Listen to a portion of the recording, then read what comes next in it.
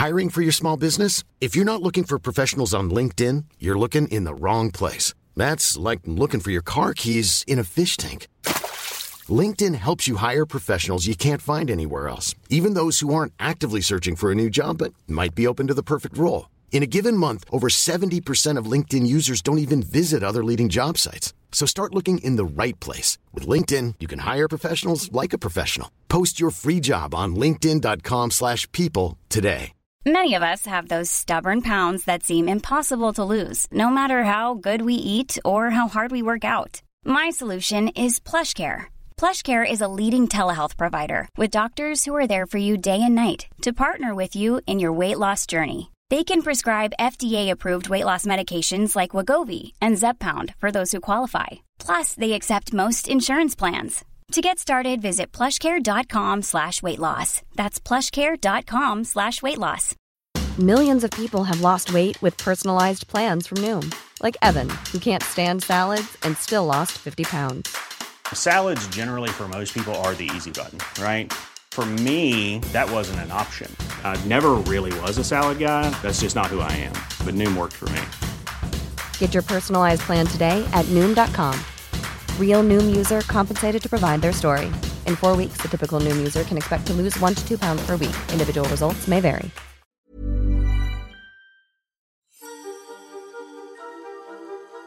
There is a place just for you. A place that embraces the promise of a warm spring night and a reminder to hurry home on a cool autumn evening. It is a place that exists above and below, where the surreal and sublime dance cheek to cheek. This is a place just for you to sit back and enjoy. Beautiful tales for the disenchanted. Our tale tonight is entitled King Hamster. God has forsaken us, declared King Hamster. He placed his hand upon his forehead and ran his fingers over the creases forged by years of consternation. He pulled his robes across his shoulders and noticed for the first time that the fabric had faded from a rich aubergine to a watery lilac. The king sighed. He couldn't even look at his clothes without being totally bummed out. He looked over at his Minister of Finances, his best friend Jimmy DeWeasel, and watched as he pulled a lavender-scented handkerchief from his pocket, dabbed at the corners of his mouth where dry spittle collected like flecks of porridge in an unwashed bowl, and then casually let the handkerchief drop to the floor. A fat rat wobbled over, grabbed the handkerchief, and dragged it back to whichever part of the castle it lived in. The king sighed again. The kingdom has no money, and there's his minister discarding handkerchiefs like a 7-year-old forgets the tissue it holds in its hand. Jimmy had always been a tedious asshat, especially when it came to money matters. But there was nobody else around to chat with, so what could he do? The king wondered whereabouts the fat rat lived in the castle. That's one rodent he'd be more than happy to hang out with. At least the fat rat might let him have a little pat. "My lord, whatever do you mean?" said Jimmy. The king sighed yet again. All he did of late was sigh. In some quarters, he was now referred to as the King of Sighs, and when he discovered this gossip, it only made him sigh even more. It was difficult to describe his worries to people without sounding insane. In fact, this line of thinking had begun with an errant thought that popped into his head one night when he found himself in the kitchen, sipping on a warm mug of homemade hot chocolate. His wife had kicked him out of bed yet again after his chainsaw snoring had shaken the foundations of the royal palace. Once they had made passionate love in that very bed, 3 times a day, 6 days a week, with Sundays off for their group yoga sessions. Now the only passion that stirred their sheets was when the Queen would wake him from a deep sleep with a knife to his throat and the option of moving to the royal lounge or being stabbed to death so she could finally enjoy a peaceful night's slumber. Each time the king would choose the royal lounge and sulkily stumble out of the bedroom. In his darker moments, he wondered what his wife would do if he replied, "I'll take the knife, please." There was a distinct possibility she wouldn't hesitate to plunge the knife deep into his heart. But on the plus side, he'd finally get to enjoy his own eternal nine-eyes.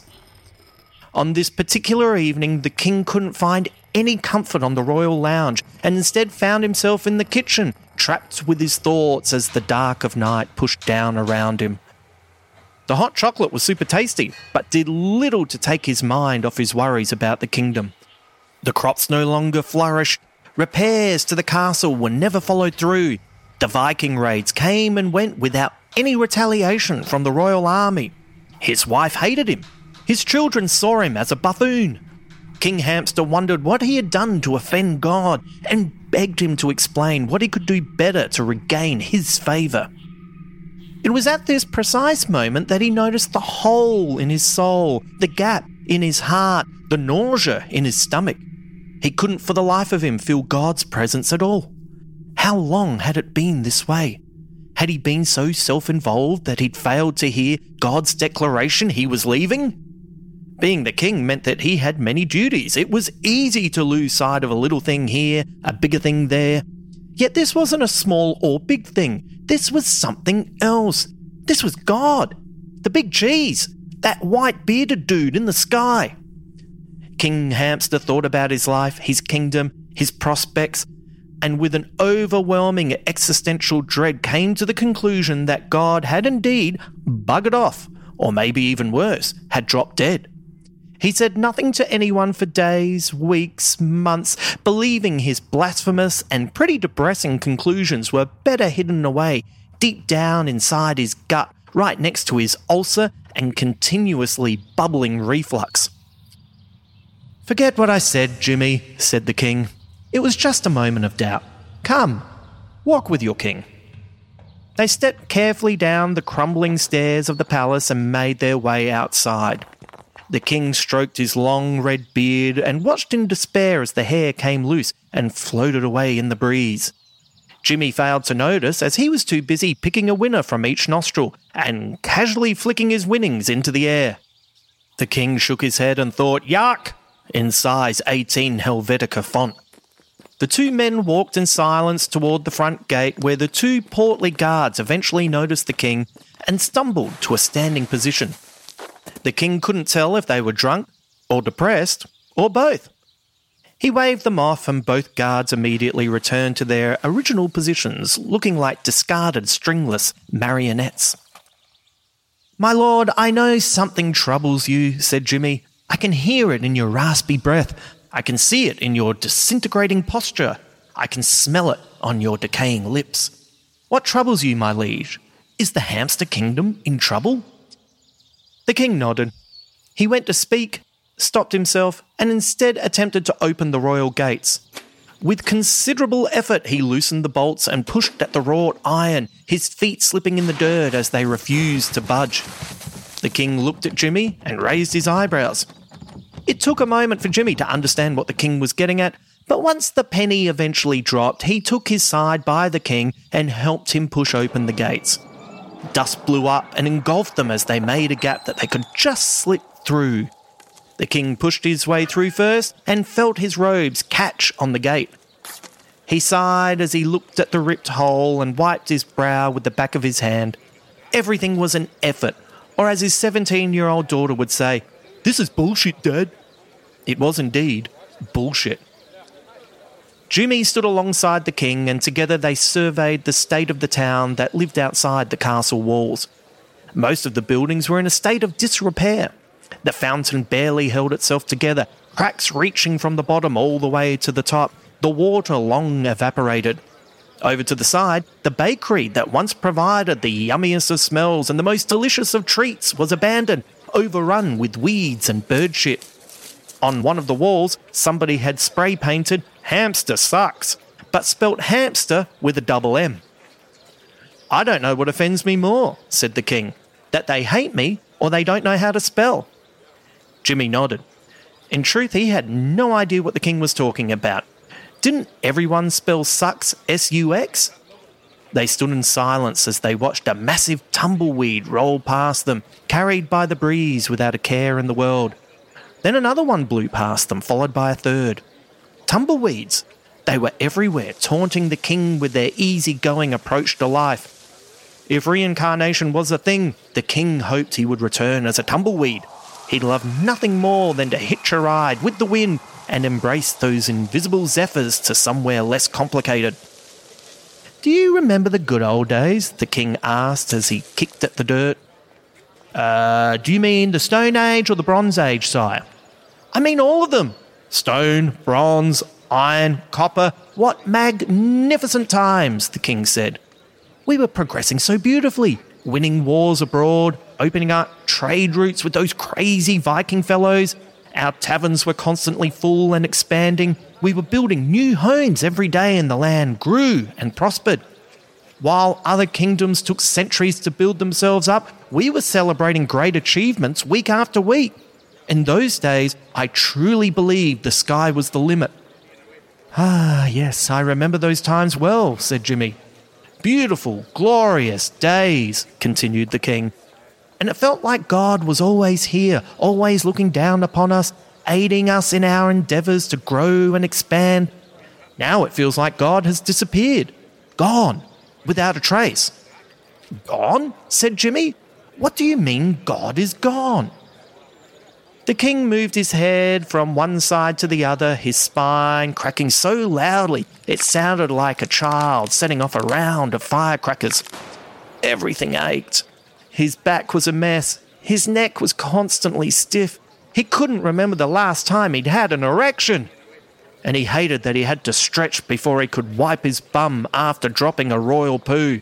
What a disaster! No wonder the Queen didn't want to sleep with him anymore. He didn't want to have sex with himself. Why would anyone else? "It makes no sense to me, Jimmy, but there is an absence in the kingdom and an absence in my heart," said the king. "I used to feel God in every aspect of life, but now there is nothing but an existential void that eats away at my soul like a fat rat chewing on a delicious and overpriced cheese." Jimmy nodded with a blank look in his eyes. He had no idea what the king was talking about again, so he casually picked up a smooth rock and threw it across the ground. He watched disappointingly as it plonked in the middle of the street, a small ball of dust rising and dissipating within seconds. Then Jimmy remembered he used to skip rocks across the royal pond, not along gravel. He shook his head. Mother would be so disappointed that he'd grown up to be such a gormless idiot. "Maybe we did something to anger God," said Jimmy. "Or maybe God is dead." "Blasphemy," said Jimmy. "Whoa, what would you prefer?" countered the king. "That God is dead, or we did something so wrong, so ugly, that the Creator decided to abandon us?" Jimmy thought for a moment. "Nah, you're right. It's heaps better if he's dead." They looked back at the castle just in time to see one of the turrets collapse inwards like an undercooked cake. The townspeople looked up for a moment and then returned to their chores. Nobody cared. Nobody had any passion to even gossip. Even the king couldn't find it within himself to be angry. He just felt so tired in general.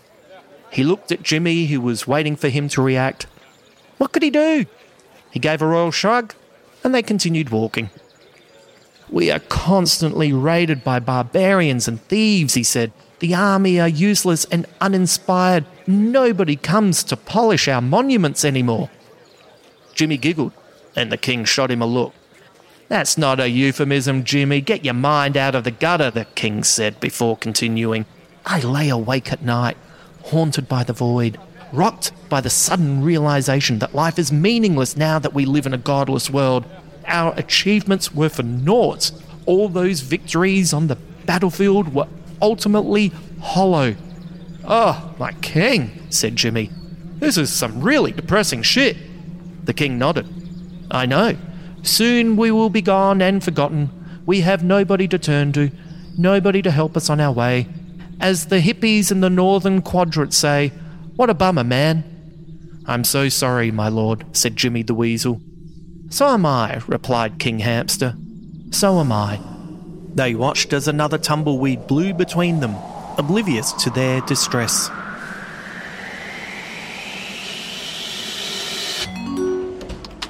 Later that afternoon, Harry Morrison threw his arms up in the air.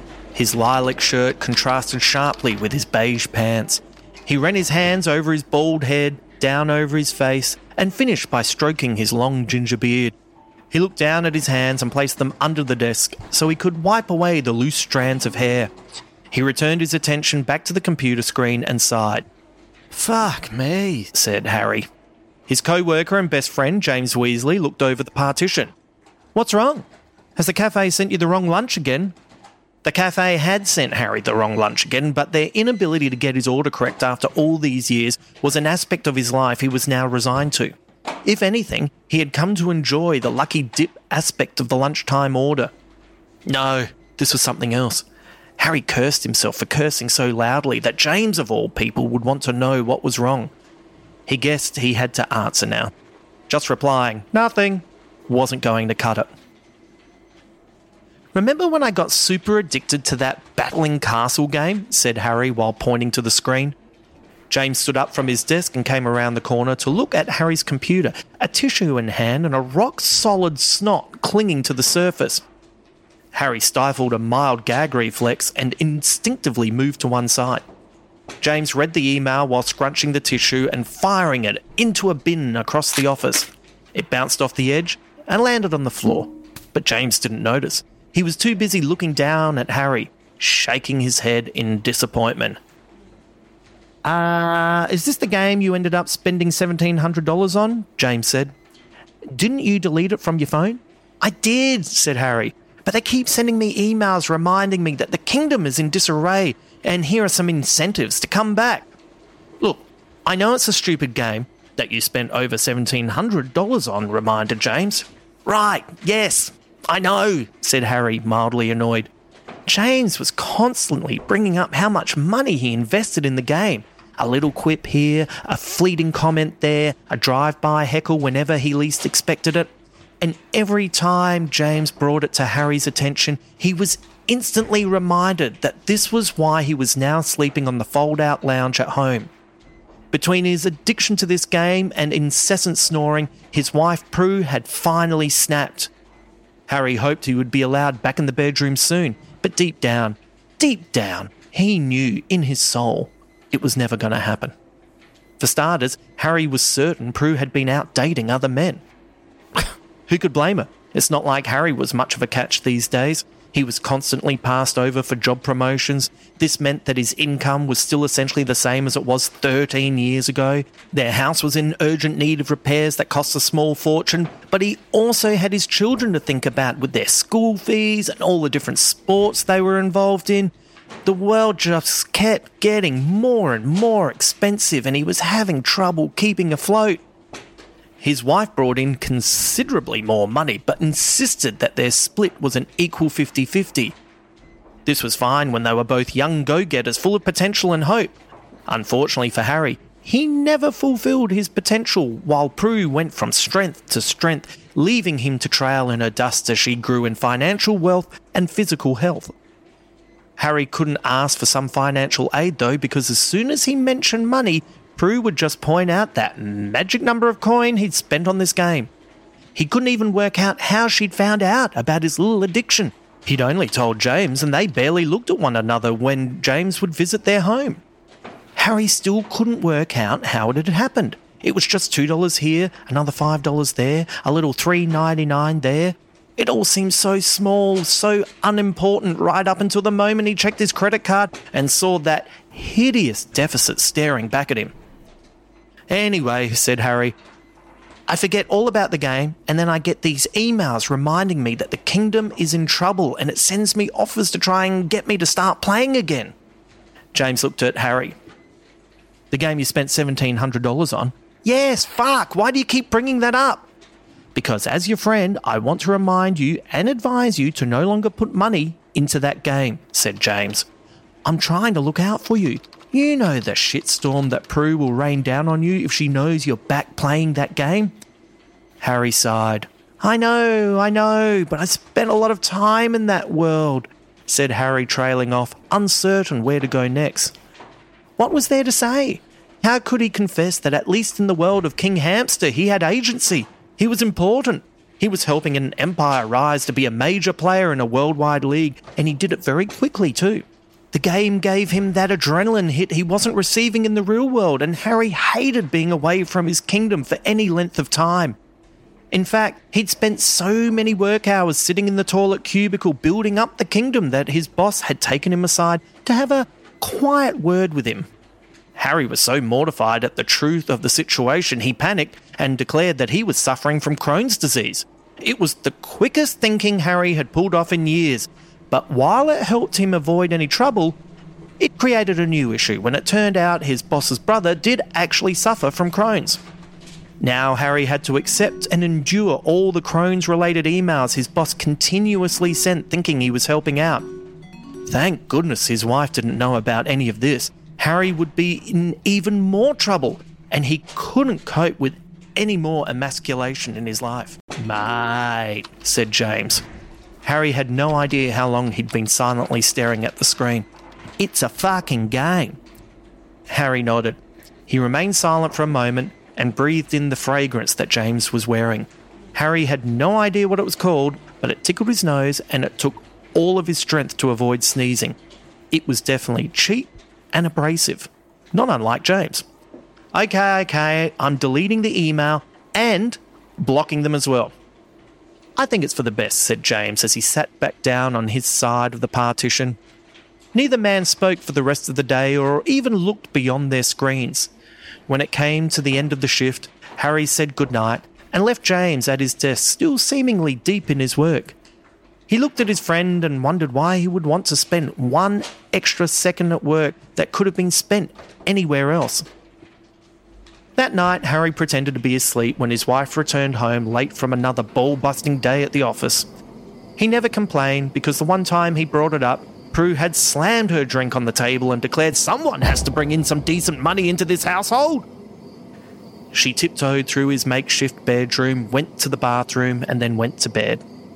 A few hours later, Harry found himself taking a brown syrupy piss and looked at Prue's dress discarded on the bathroom tiles. He picked up the dress to place it in the wash basket, and the fragrance around the collar tickled his nose so violently, this time he couldn't stifle his need to sneeze. He recognised the scent, but felt so defeated he refused to acknowledge in his conscious mind where he recognised that particularly cheap and abrasive aftershave. Harry returned to the lounge room and looked out at the street. It was dark and cold. The street lights illuminated the trees swaying in the night breeze. He looked to the stars and wondered why was this happening to him? What had he done wrong? Why was his life so challenging but also unimportant? He just wanted to be in love with his wife, raise his children in a caring manner, be successful enough at work and be happy with his lot in life. Was that too much to ask?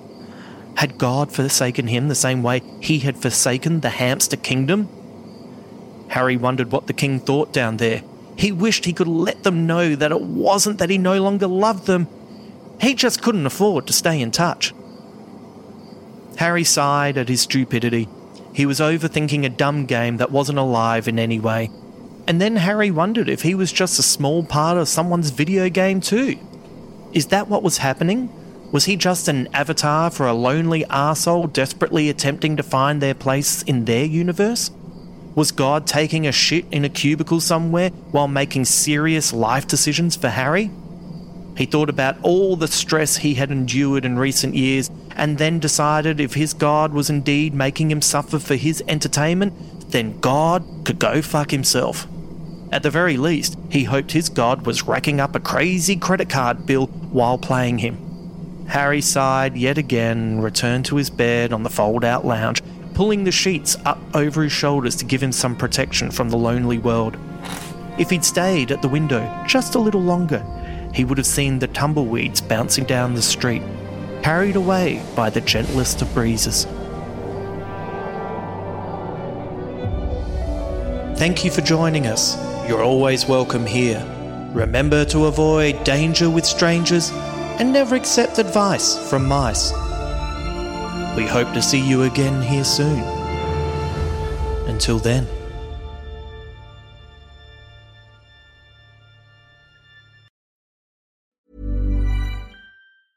Even when we're on a budget, we still deserve nice things. Quince is a place to scoop up stunning high-end goods for 50 to 80% less than similar brands. They have buttery soft cashmere sweaters starting at $50, luxurious Italian leather bags, and so much more. Plus, Quince only works with factories that use safe, ethical, and responsible manufacturing. Get the high-end goods you'll love without the high price tag with Quince. Go to quince.com/style for free shipping and 365-day returns.